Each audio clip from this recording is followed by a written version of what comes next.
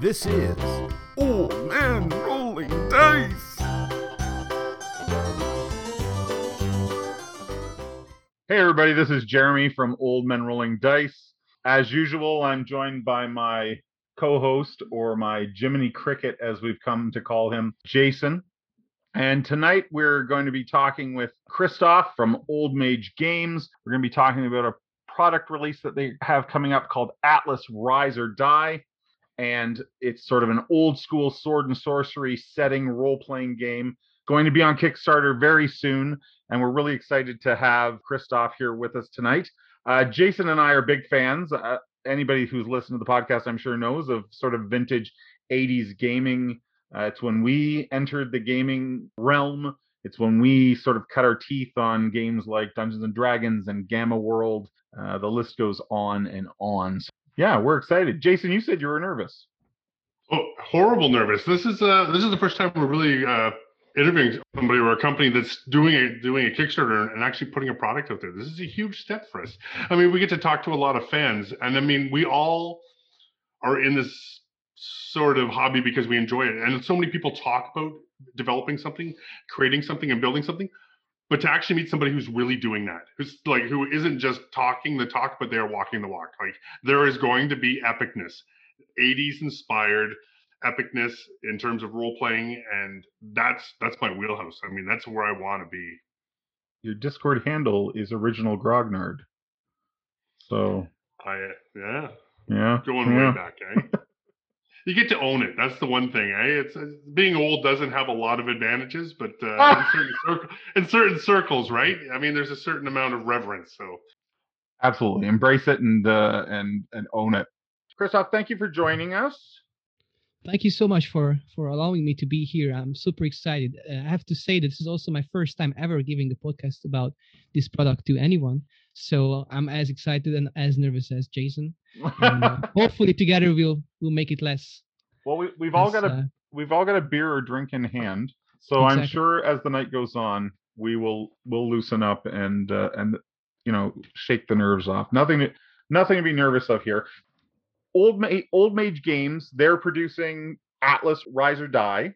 So Old Mages Games is the company that we have, and we are developing this vintage sword and sorcery role-playing game, if you will. It's actually a vintage 80s setting, and if you ever me from the 90s, you can imagine that for me it would be something that most of the original movies and these original cartoons and stories that we try to bring together into this epic product is actually were born before I was, which is really, really crazy. But anyone who's an 80s kid, or anyone who was born before the 90s, or even who was born after, who loves all these, old slash and hit and barbaric, bloody and brutal RPGs might have some fun with this in the future. I certainly don't think an 80s feel excludes anyone from the game. I mean, any role-playing game for that matter. But sword and sorcery is sort of it's a universal sort of setting and genre. Even would genre be the right word? I suppose genre. Sword and sorcery genre. We love. Like, I'm a big fan of Fritz Lieber's books, which are sort of vintage sword and sorcery with Grey Mouse and Fafford. They're favorites of mine. And Conan, if you're listening to this and you have any interest in Atlas Rise or Die, you need to check out the artwork. If you are a Conan fan, you are going to be blown right out of your seat. The first thing that struck me about the artwork was, I was like, this looks and feels like Conan.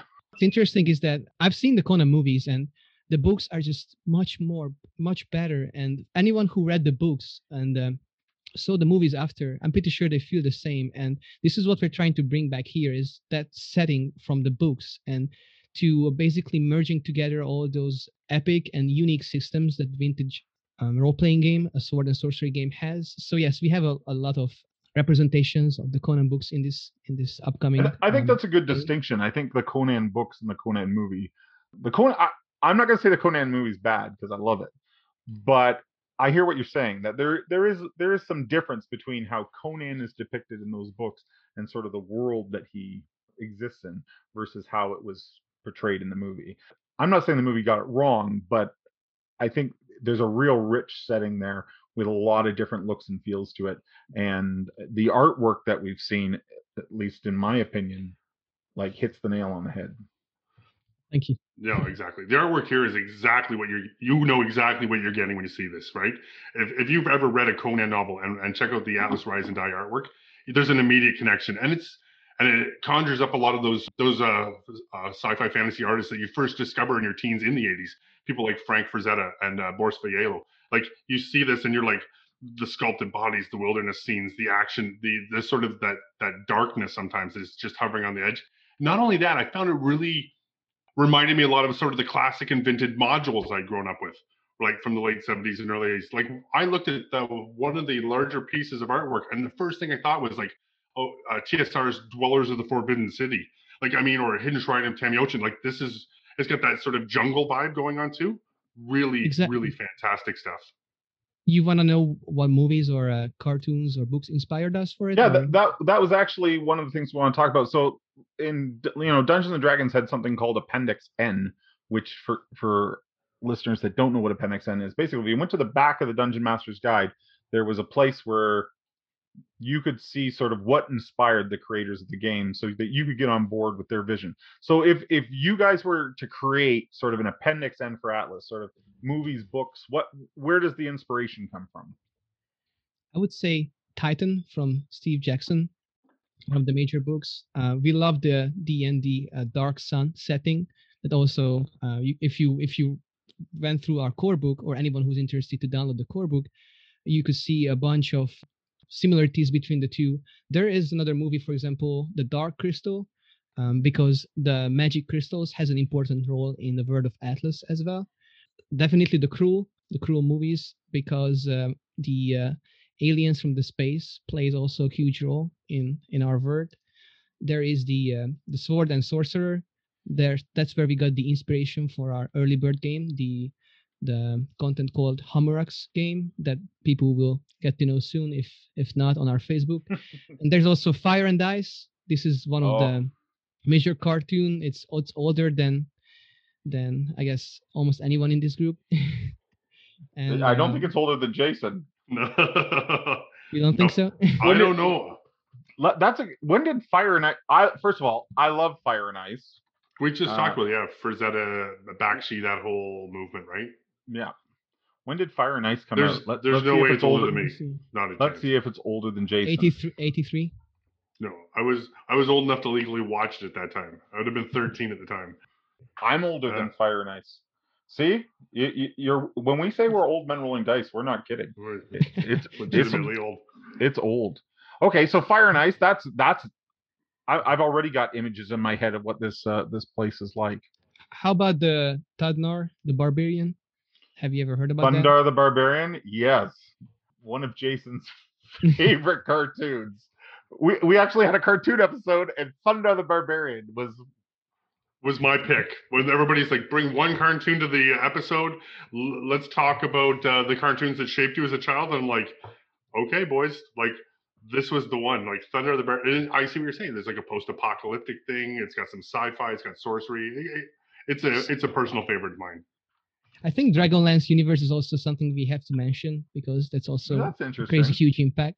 I see that too, because I've looked at a lot of the artwork and I noticed there's a lot of dragons, draconic, lizard folk. Like there's a lot of reptilian.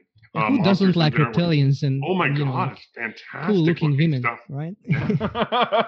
You know what we wanted to do is we wanted to get rid of this cuteness, this cute element that a lot of RPG games nowadays has, and we wanted to go back to the basics. We wanted to grab all these sword and sorcery settings, make a twist, forge them together into something unique. And just like you said, the most important thing is that if the artwork is not great, there's no connection between the player and the word itself. So we wanted to make sure that the images, that the artwork you guys see brings you to a level of joy, and you really feel like you're in there, you're playing with your character, and you're in the middle of nowhere in the desert trying to survive and trying to slash something just to make sure you can get to the next session. We're obviously aiming for something we've referenced a couple times, like old school gaming. So what makes Atlas feel like an old school role-playing game, or how do you sort of deliver that 80s vibe to the fans?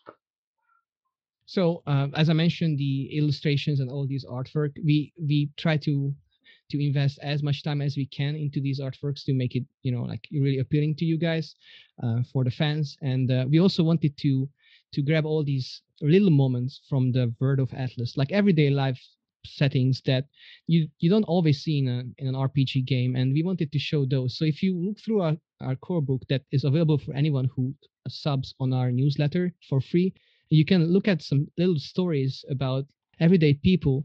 And we wanted to show that, because if you see behind the curtain, if you can see all these little stories, then you can build up your own imaginary world around you. And I would say the world, the races that we would like to show you guys are probably one of the major factors we wanted to consider.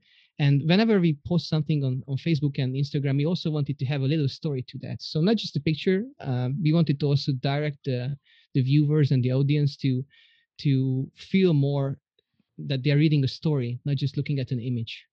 That's true. A lot of the images you guys post, it's never just a picture of a reptilian or an orc or a wizard. It's not generic like that. Everything's named, and there's usually like a nice paragraph or story, or even you have some that are multiple paragraphs, like almost like a short novella with some of the artworks. Fantastic looking stuff.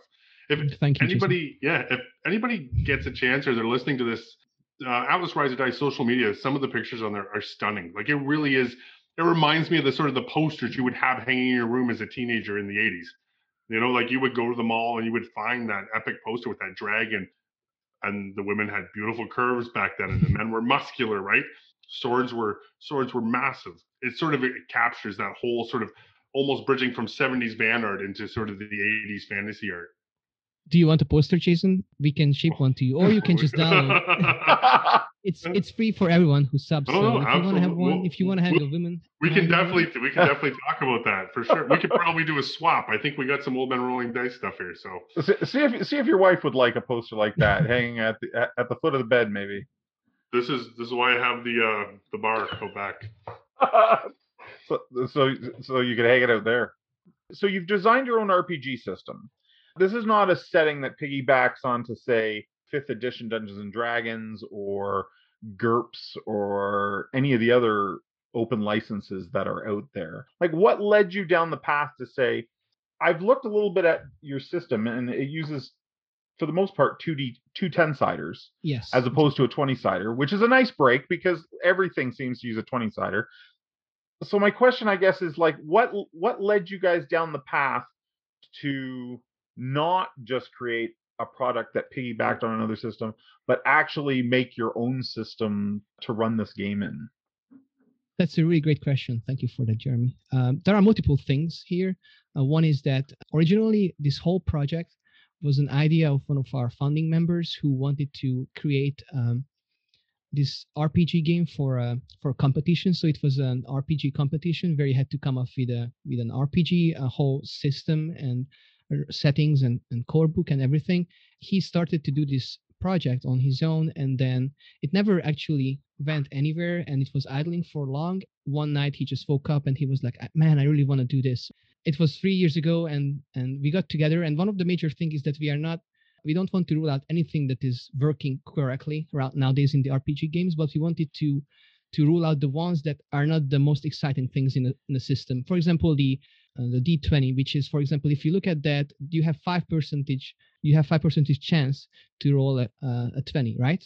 Mm-hmm. Yeah. And if you have a 2D10, you have much less percentage of chance to do that, which means that if you actually roll a critical hit or critical failure, you are much more excited about, oh my God, man, I'm really, really, really nailing this fight right now, or oh my God, my character's about to die, and this is crazy. If you do the math with that second dice, you actually fall into that middle range. Like, to compare it to D6s, if you roll 2d6, your chances of hitting 7, there are so many combinations to hit 7.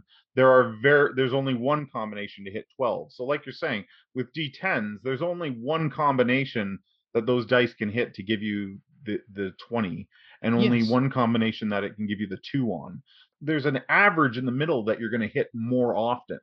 But when you hit those crits, they're going to be exciting. That's what I was going to say. Like, everybody the best part of gaming at any table is a critical hit or a critical fail, right? That's what gets all the guys up and shouting, right? That's what everybody's toasting over or laughing. And you're right. I guess if all of a sudden that when that hits, it truly is special, right? Like it's not the sort of thing that's just going to happen all the time. I think you're going to revel in it more. I'm not sure if this came into the building process of the system, but when I thought about that, I kind of like the idea that, let's say you're a warrior. So if you're a skilled warrior, the majority of your hits, like you could have a bad night with a D20 and just be rolling 1s and 2s and 3s all night. But with 2 dice, you have a much better chance of sort of landing somewhere in the middle more often. And I think that sort of story tells better. I think that, as a warrior, you shouldn't be missing that often if you've trained. So having more numbers in the middle. No, you're completely right, Jeremy. It's completely like that. And also, like, if you think about, there are a bunch of systems that uses D100, and they do a bunch of subtraction. You have to divide, multiply, subtract to get the actual number. And sometimes you end up having 5 minutes of your gaming session just calculating the math for one roll. And we wanted to eliminate that. We wanted the game to be fluent. We wanted you to sit down there, and in 5 minutes, if you roll really good dices, you can slice that roll and go to the next one. But if you can't, that's all right. But you don't have to do the math that complicated. We wanted to get to the basics, but we wanted to present the basics in a much more accurate level and a much more exciting level. As you said before, you can roll more in the middle ranges, and when you don't do that, that's when the excitement happens. That's when something opening a trap door or something like that happens. Well, and one of the characteristics that Jason and I have found, having explored a number of old school role-playing games of late, is there is math involved, but they're light on math. So if there's less number crunching, then you can keep the story moving better, and you can keep the action moving better because the dice hit the table and you've got a result very quickly, as opposed to what you were explaining, like when you're working in percentile systems and dividing and checking and modifying. And yeah. So I think that only works towards what you talked about earlier about being an old school system. And you can always implement it to D20 if you want to. So it's a system that is developed that you can just take the whole system and then use it with the D20 or any other normal settings that you want to use. I think if I was someone picking it up, I would certainly give the 2D10. I would not immediately jump ship to the D20. I think it would be interesting to play that D10 for a while and see how that works, because I think so. I think it's one of those things we've all done the D20, right? And some of us have gamed for a long time in a lot of different games. It's something nice and new and refreshing when you're sitting down at the table and there's a new mechanic or there's it's a new way of looking at the same old problem. Like the end result's still going to be the same. Your actions are still going to be the same. It's just the method of determining them that's different. I think it's nice. It's nice to kind of spice it up a little once in a while, because the D20 system, while it's fantastic, it almost becomes sort of old school. Like you kind of it's the same thing over and over again. Mm-hmm. I just rambled there. That didn't even make sense. We have to cut. No, I got your point. I got your point, man. I'm with you. I like it. Don't cut that part. I like it. So I think that anybody who has role played, maybe any dungeon master or game master, and I think in Rise it's called lore master. Am I right? Yes. Anyone who's run a game before at some point has gone, I could make my own system. It never succeeds. Something always, deters. Other than sort of the motivation of just like, I'm doing this, what sort of hurdles in building an RPG system have you guys experienced? What would be a challenge that maybe a listener who's thinking, oh, I could totally build my own system? What don't they realize about this process? I played approximately 7 years of Dungeons and Dragons and a couple smaller games, and to be honest, I thought the same at some point. I have never ever been a lore or dungeon master, but I thought about that. I can just do it overnight, right? It sounds super easy. Well, let me tell you something. It's actually not easy. So the issue is here. The issue is here that we have all these subsystems, right? We have to make sure that the combat, the magic, the skills all work together in a way that if one is not overpowered, then nothing makes sense, right? A lot of the RPGs nowadays or not a lot, but at least a couple I've played with, has the issue of overpowering the mage. You have so much power that a simple barbarian who would like to help us the team has nothing to offer because a fireball can kill everything in the middle of a fight, right? So you have to make sure that you don't overpower the magic. And in some systems, they use a different type of magic. They call it, for example, psi, or they try to assign different subsystems to the soldiers. And what we wanted to do is we wanted to make sure that you really count. We really count on you in the fight, on your skills, and each character, depending on its race and type, has its own unique, not system, but unique abilities, if you will, that he or she can use to make the fight enjoying. Sorry, I'm rambling here right now. Enjoyable, I think, is where you're Enjoyable, going. yes, exactly. So we try to balance out all these magic combat systems. And for example, one thing that we implemented is the influence system, because a lot of times when you have an NPC that you talk with, it's really cliche, or if the dungeon master is not the greatest, all the characters sounds the same. If you look through our core book, I don't want to go into details, but if you look through our core book, there are a couple small twists to these, like I said, sword and sorcery special systems that makes it more coherent. So you have to connect all these subsystems and make something forged and coherent, and that's the hardest part of it. You can always start from scratch, but why would we start from scratch if there are systems that are working perfectly? So we did not invent the 2D10. This is something that was invented before. We just tried to apply it and then do our modifications with that. Well, and this is something that stands out in the system just from reading it. So the influence system, I immediately thought was interesting. I think that social interaction in the game, it's commonly left up to the DM to just sort of make a judgment call. But some players are like, look, I want to play someone who's really charismatic.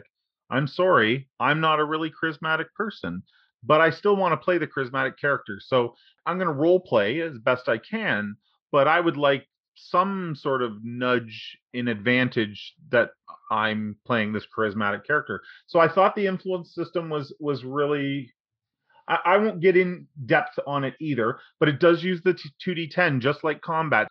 And I also think it's important to note that in this system, there's not just a success or a not success. In most of the parts of the book that I looked at, there was varying types of success. You could have a small success, a moderate success, or a large success. And the same with the opposite of things. You can have a minor failure, a moderate failure, or catastrophic failure, depending on how you roll. But I like that. I really like the social, or the as you said, it's called the influence system, but it's basically for social interaction, diplomacy, commanding troops, things like that. At least that's my understanding of what I read. Exactly. That's exactly what it is. I think that's great. And if your DM doesn't like these settings, he can always just not use it. That's sort of like the common rule of all role-playing games. It's like, if your DM doesn't like this, don't use it. Just throw it away. That's true, but sometimes if they throw it away, it doesn't work anymore. Like, it just You're right. Sometimes that breaks it. Yeah. Yes, and here, if he doesn't want to, it still works fine. But obviously, it's good to be friendly with the DM. It's good to be making sure that your character survives for the next session. So guys, be friends with the DM. And always buy your DM food and drink, and I'm pushing this because I'm a DM. Don't let him order pizza, right? Yeah, exactly.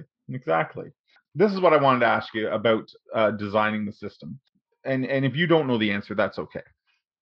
But I'm really curious about magic. Sword and sorcery systems, generally, magic is what I would call low fantasy, in that you don't have like the world manipulating wizard that can change. Or if you do in sword and sorcery, they are like the pinnacle of what it is to be a wizard.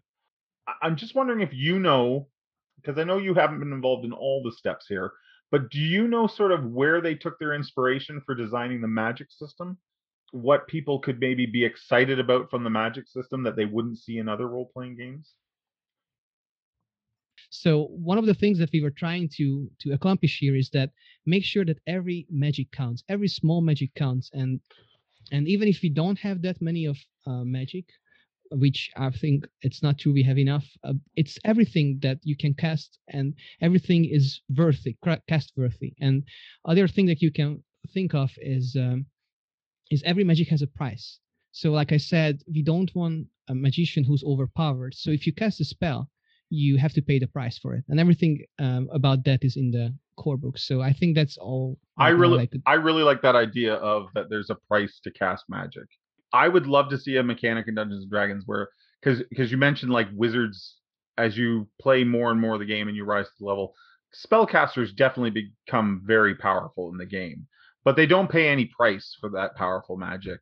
They're just gifted it.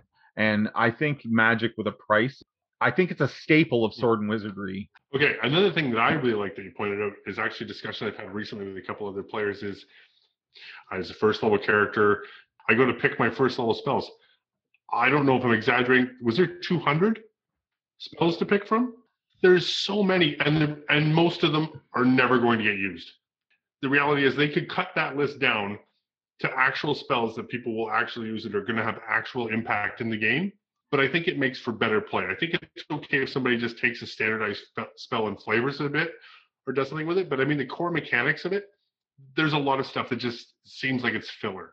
And for a new player especially, it's hard to sort through all that. It's a little daunting when you open up and go, I have to pick 3 spells from a list and there's 200 spells to pick from.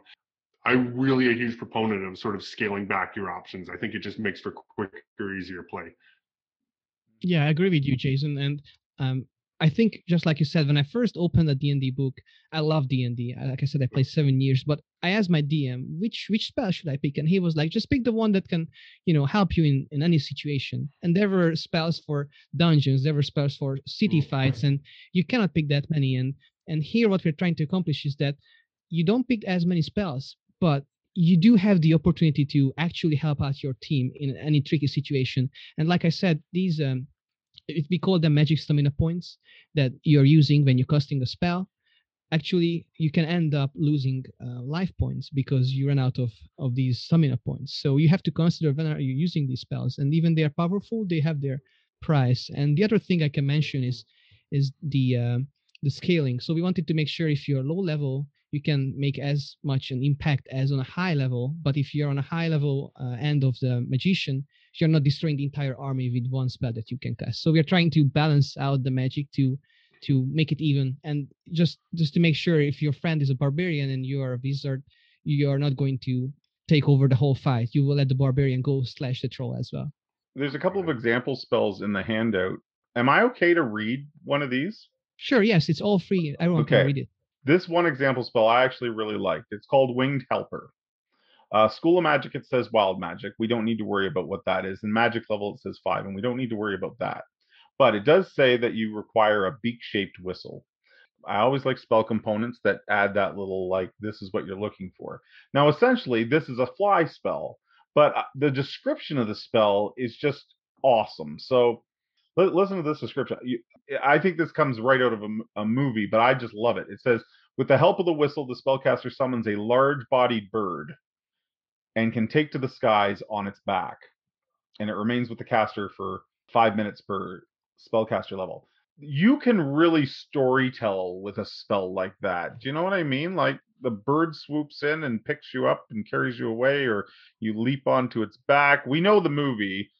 This is pretty much Gandalf on the tower, right? And the bird flies by and he jumps off and lands on the bird and flies away. But that is so much more flavorful than just a fly spell that says your wizard can now fly. Like, I just love that. You can just say, fine, you fly, or you can say that this bird comes along and picks you up and carries you away. And there is so much more flavor and storytelling ability there. So going back to a previous point too, though, I think this is a really relevant point, is the magic systems even in Dungeons and Dragons have always been a challenge. I think as it currently stands in the current incarnation of the game, magic spells and their availability are super strong, maybe even overpowered at times. But then you think back to all the way to the first edition and the poor sort of first edition magic user and the hell that his life was, casting one spell once per day and then sitting around in a bathrobe at the back of the party throwing darts, hoping nobody notices you. I mean, it seems like it's always been a balancing act, and it's just. I'm going to tell you something though. We've gone back and played old school games, and one of the most exciting things we've thought about is being that mage throwing darts. There's something nostalgic in that. I teleported into the ground and I killed my mage in the first session. Yes. After developing the mage for 7 or 6 hours, I was like, guys, I'm gonna save you. I'm gonna teleport you guys out. And obviously they all survived, but I teleported into the ground and I died. So this is what we're trying to avoid because you had 5% chance to roll that, right? But when it happens, it's fantastic. Like Exactly. it's horrible that you've maybe just lost your character, but Yeah. but that's a memory that like sticks with you. Like it's like, do you remember when Kristoff teleported into that rock? That was amazing. Little fingers were Exactly. sticking out. He was screaming. Yeah, no, that's it's something. You're right. Sometimes the catastrophes are the ones you remember, but it's like I said. I think in terms of just magic spells in fantasy games, there's always been sort of that juggling act, trying to find the sweet spot. It's tough to do. I think it really is. I have to say that this other spell that's listed here as an example. Look at I love he's, this one he's a too. book guy. I would, like this is my wheelhouse. The fact This that I is got it. This is when Christoph sent me this PDF, I immediately dove into it. So this one's just called Rusting, and it requires a rusty nail as a spell casting focus, and it says rust settles on the metal weapon or shield. It says in brackets, which I love, and the target is holding and begins to eat away, rendering it unusable. Someone will call me out on this, but there are not a lot of spells in games like in new versions of Dungeons and Dragons where you can just destroy the party's equipment. Like I have this dwarf in an adventure right now every Sunday night. Jeff plays them, Jason. Jeff's been on all kinds of Old Men Rolling Dice podcasts and things like that. But Jeff has a dwarf with armor class like 25. If I could just eliminate the shield, this spell, like I might actually steal this spell and write a 5th edition version of it. Go ahead. Just You get my destroy that shield of his and watch his armor class plummet. Oh, I if love you do that, I think we do that. That's fine, and we'll do a big social media post and we'll link it back, like officially stolen from. And I'll capture his reaction.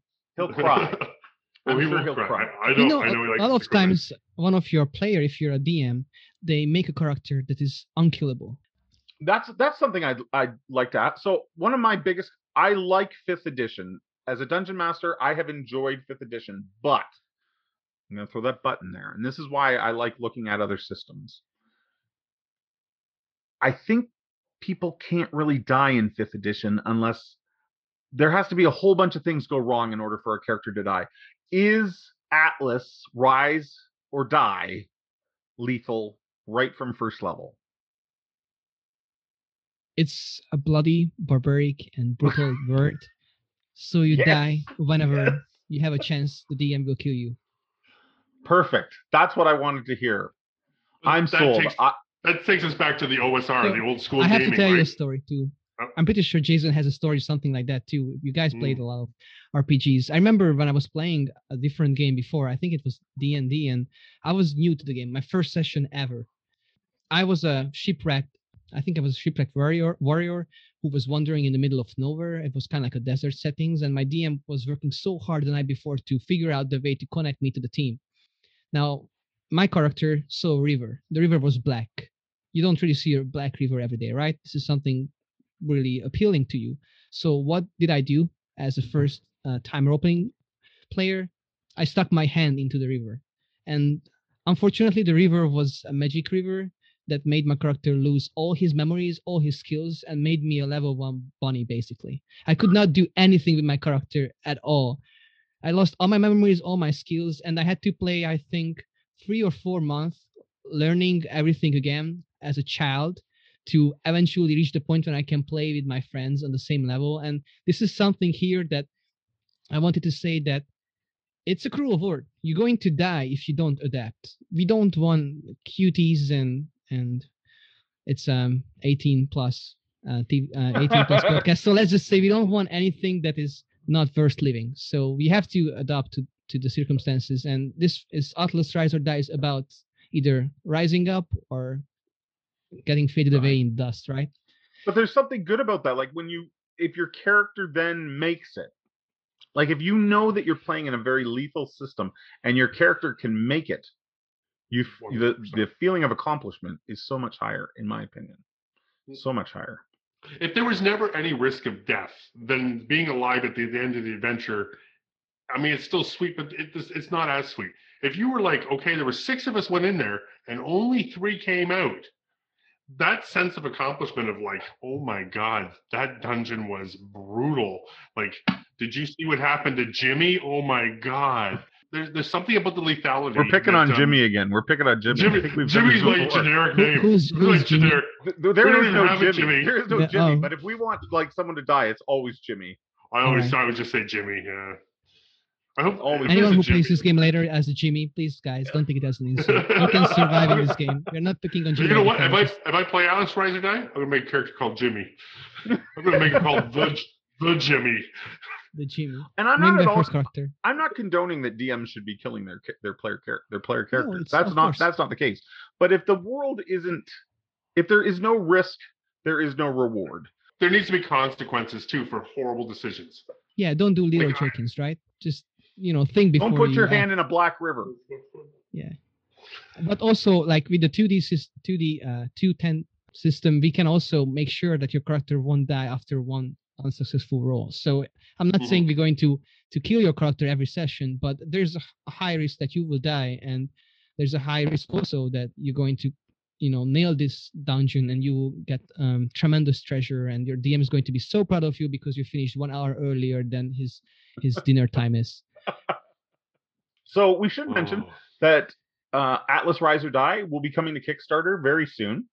So what's that like? What's it like to plan a Kickstarter? Because that's as much as everyone's been like, hey, I can design my own system. Well, no, you can't. It's not that easy. There's also lots of people that are like, well, I could go sell if I could just get this on Kickstarter. So what's it like planning a Kickstarter? Is that a difficult procedure? Have you done that before? Is this the first time you and the team have kickstarted anything? Exactly. This is the first time ever. We started it, and we can go into a little bit later into that. We started it as something just for ourselves. We just wanted to do this for ourselves, and we realized so many people are interested that we're going to make it as a goal. And if we reach that goal, we're going to come on Kickstarter. And one of the things is that you have to be ambivalent. You have to be determined, because this is not a small game anymore. Here, you have to think of long-term plans and goals. You have to reach out to contractors, figure out the way how you can ship your product. So there are a bunch of challenges rising along the way, and you have to deal with that. But the good thing is that you are not alone, right? So if you're doing something like this, you have a team of amazing people. Our graphical designer, our concept creator, or layout creator, they're all doing amazing job. And we set every week for a couple hours of Zoom meeting to make sure everything's going according to the plan. So you have to have courage and you have to have determination. But the thing is that we're doing this for our fans, right? So if you're developing a product that you don't like, but you would like to make money out of it, let me tell you something, that's not going to work. You have to enjoy what you're doing. Just like, I think Gandhi said that if you find a job that you enjoy, then you never have to work on your entire life. And this is the same thing. If you enjoy what you're doing, if you love your product as much as we do, if you want to show the world that this is amazing, you guys are going to enjoy playing each sessions overnight, then you will have success. And we are hoping that we can launch this soon, and then you guys can help us out to make our dream come true. So this is something really challenging, but all the problems arising during the way, you can deal with that as a team. Yeah. Now the rest of the team is in Hungary. You're in the US. Is that a challenge, or is things like Zoom meetings and emails enough that you guys can stay connected and the distance is just irrelevant? I would say it could be a challenge, but my mind works in the European time zone, and I wake up really early because I have a dog and a 12-hour job. So I always make it happen, and it's not really an issue. And you know what? It's actually an advantage, because we can cover the people who are interested from the US and the people who are interested from Europe, because the posts that you guys can see on Instagram and Facebook are coming out, in prime time in US and prime time in Europe at the same time, because I have the ability to post it at the time when someone from the US can enjoy it. So we are trying to aim for covering, the whole world. We would like to show the world that this product is not just from Europeans, not just for Americans. This is something that anyone can enjoy. And I would say it can be a challenge, but we are doing a really great job with that. Well, and we stumbled upon you through, I think, Instagram. Did we not, Jay? We so. stumbled upon it, and I mean the art. We've gushed about this at length, but the artwork is what grabbed us at first. We were like, this is the kind of game that we would like to play. It kind of takes you back to your childhood, right? And there's always something nice about just feeling young again, right? And like looking at something going, I think I remember seeing this as a kid. I hadn't And yet even made it's the connection. perfectly brand new. Yeah. Yeah, I hadn't even made the connection to Dark Sun until Christoph mentioned it, and there is some similarity said it, I in the started way the thinking world Braum. looks. Braum did all. Yeah. I actually have a question to you guys. Is it okay to be in this podcast below the age of 30 or not really? It's okay. It's okay. Because I'm It's about okay. 25, but if I we mean, talk about all Are the you rolling below dice, I might 30? have to. Are you below 30? I'm 27. Oh, you're a baby. I could be your I was dad. going to say, I have kids. Well, I have to Both of ensure other- you that my other developers are way above 30, so Are we they? can hit the sweet middle 30s. I don't know 40s. that you're the. What is the youngest person we've had on the podcast? Jonathan and Colleen have got to be No, pretty I young. think Jake. Oh, Sorcerer Jake? Yep. I think when Jake came on to talk to us about sorcerer spells, I think maybe Jake's the youngest. I think it's got to be off. Christoph's got to be close. Am I Yeah. doing okay so far? Or Oh, you're you doing guys great. cut me off the whole time? My friends, I think you're carrying us, and I'm okay with it. That's a wisdom thing at this age, right? If somebody's willing to carry, let them carry. You have to have a name, right? You have to have a name when you start to create a creative output. You need to name it. So we had to name it, and I don't even remember how we came up with Old Men Rolling Dice. I wanted to ask that. Like, I'm pretty sure this went in the podcast before, but it perfectly describes what we are. Like, we're old men and we roll dice. Yeah, and we've actually talked about that too. The fact that sort of, and I'm sure you had it already when we started doing this. You were like, "Oh, we're going to be old men rolling dice." I'm like, "Oh, okay." But I think it was great that we did. Yeah, I think it was great that we didn't commit to sort of anything sort of one game specific. Because the reality is, Old Men Rolling Dice play all kinds of games. We don't have to be just the Dungeons and Dragons podcast, right? We're allowed to look at sort of any sort of gaming that tabletop or miniature, whatever, because that all includes Old Men Rolling Dice.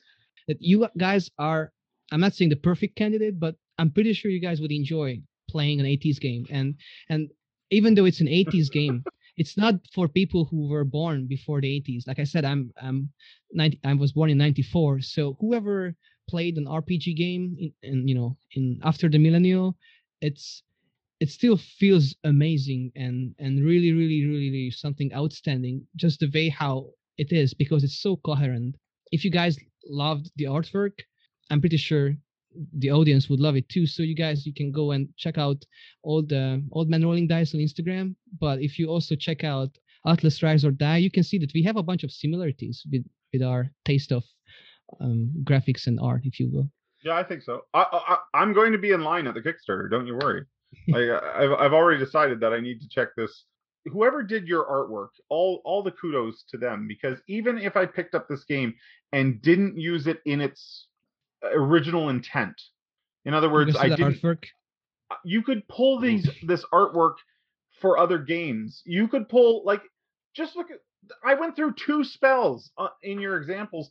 I would import both of these into my game. I think they're both fantastic. Even if you're like, well, I'm not really into old school gaming, I don't know that this product has anything for me. You're wrong. I think it has something for you, especially if you're a DM that looks for inspiration in artwork or inspiration even in rule mechanics. And that's where I find my inspiration for games. I look at rule mechanics and go, oh, if I could use something like this in my game, that would be so exciting. I always love when I'm at a table and somebody does something or you encounter a monster, a spell, a villain, a trap, and nobody already knows what it is. I find in 5th edition right now that people have read and studied and scoured over it, that there's no surprises anymore. The door opens, you describe the monster, they know what the monster does, they know about how many hit points it has, they know what its spell capabilities are. The minute those players suddenly have to go, what the hell just happened?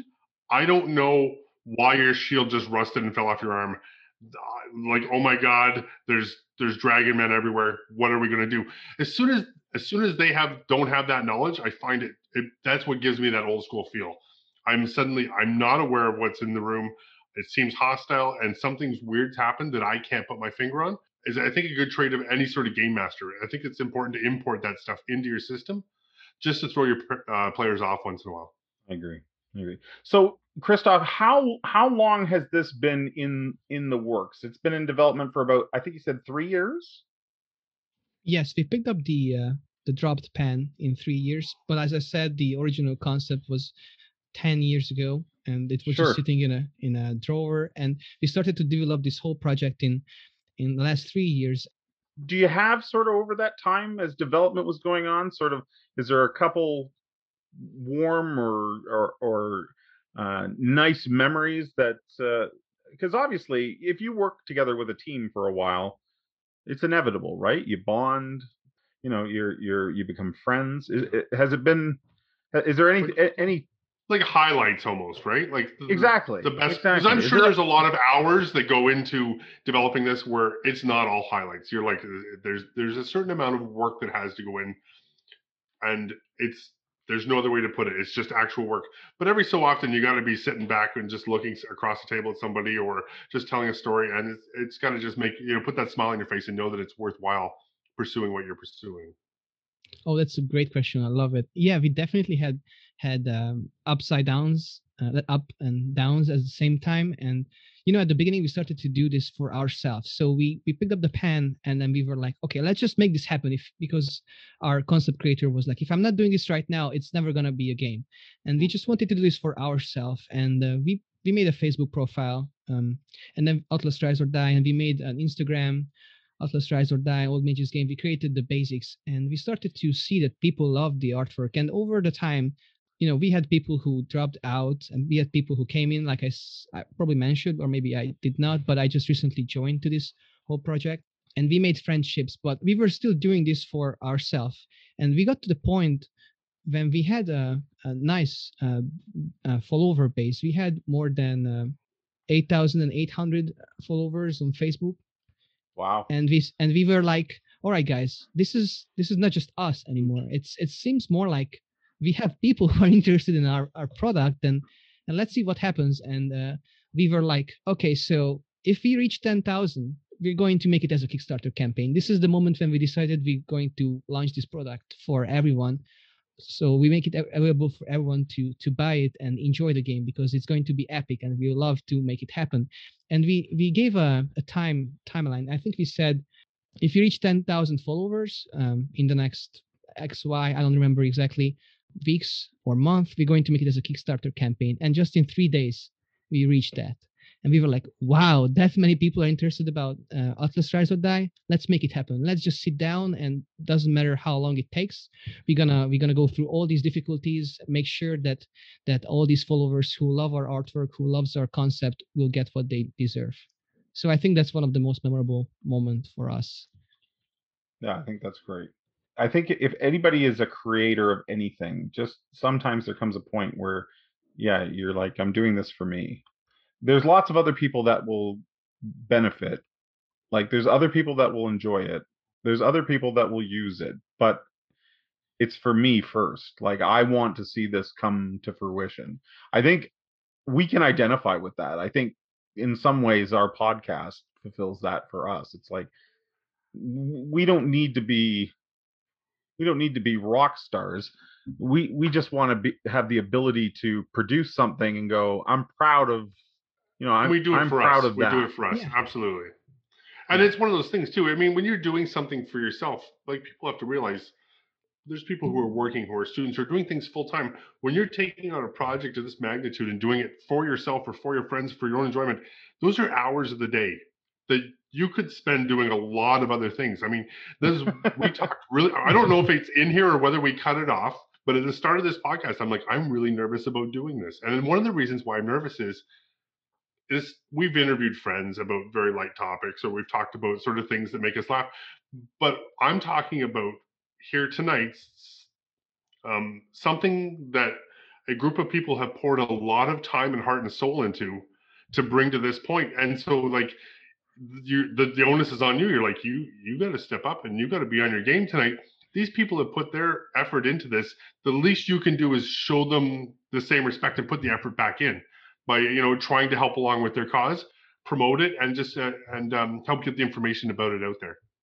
So like, if you would like to see all these, it's all free and available. All the artwork. If you would like to have a poster hanging on on your door. All you have to do is just subscribe our newsletter, and every second week you will get an amazing artwork that you can use for, for background. This is also for people who would like to be interested in founding us. If you found us just with $1, you will get an amazing content that no one else will ever get after this whole project is out. So you will get something special. And the faster this whole project is getting funded, the more adventures we're going to get out. And there are more tricks and there are more gifts for you guys that we'll show you guys soon on the Kickstarter. But the way how you develop an amazing and outstanding RPG game is not by doing it because you want to sell it, but looking at the people who are going to be interested in that and asking them what you would like to take home, what you would like to enjoy, because you guys are the one who play 6-7 hours a day, sweating in a small room, trying to figure out what's the next step, or trying to figure out how to keep, your friends alive as a DM. And in order to make that happen, in order to make it work, we have to develop something that is coherent and you guys enjoy it. And if you don't enjoy that, then the whole project is going to fail. So this is what we're trying to, look at first, you guys, because the community that we would like to build during the Kickstarter. So even though it's a lot of work, the input, and just for you guys, that you guys took us and let us, have this podcast with you, this is something that we wanted to reach, build a community. And you guys have a massive following on Facebook. You have a very large following on Instagram. So it's obvious people want to see you guys succeed. We want to see you guys succeed. I can't wait to get my hands on the product. So like I said, I'll be in line when Kickstarter hits the ground running. This is something else we've been talking about a lot too recently, is the concept of community building. And it doesn't have to be the community you live in. It can be a community that you're part of, like the gaming community. And I think everybody benefits when a community is strong. And anything you can do to give back to that community, or help expose new people to it, or help people who are trying to get into it to sort of better understand it, is always good. I mean, there's nothing wrong with just sort of taking something you're passionate about and sharing it with people. I think that nothing bad ever happens with that. Christoph, we are kind of running out of track here, but is there anything that we've missed that you'd like the listener to know about Atlas Rise or Die? Well, I got two things, I guess, at the end. Okay. One is that, guys, if you listen to this podcast and you got to know this through Atlas Rise or Die, go and definitely check out Old Man Rolling Dice on Instagram and on their website, because I've listened before this podcast. I spent 2 hours in my work listening different content that they created, and this is amazing. So if you found this podcast interesting, you definitely have to check out their other content. Who knows, one day maybe we play together Atlas Rise or Die, right? I'm in. I think this is something we need to talk about at some point in time. Absolutely. Yeah, that would be awesome.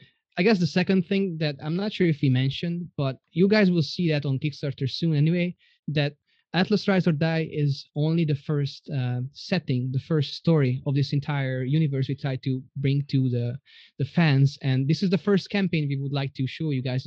Depending on how well it succeeds, we will planning multiple. We plan 4 different settings. We plan for a steampunk, a post-apocalyptic, a pirate settings, and you will see this on the Kickstarter. And I don't want to, spoiler everything, but we are planning for long term. And in order to make that happen, all we need is your support. And I already bought these 2 guys with their support, and I hope you guys can find some joy and enjoyment going through this artwork. But I guess I'm just at this point fascinated and really, really happy about this podcast, because I want this out and I want the world to know that you guys are amazing, and I hope you will enjoy sitting together and playing this game.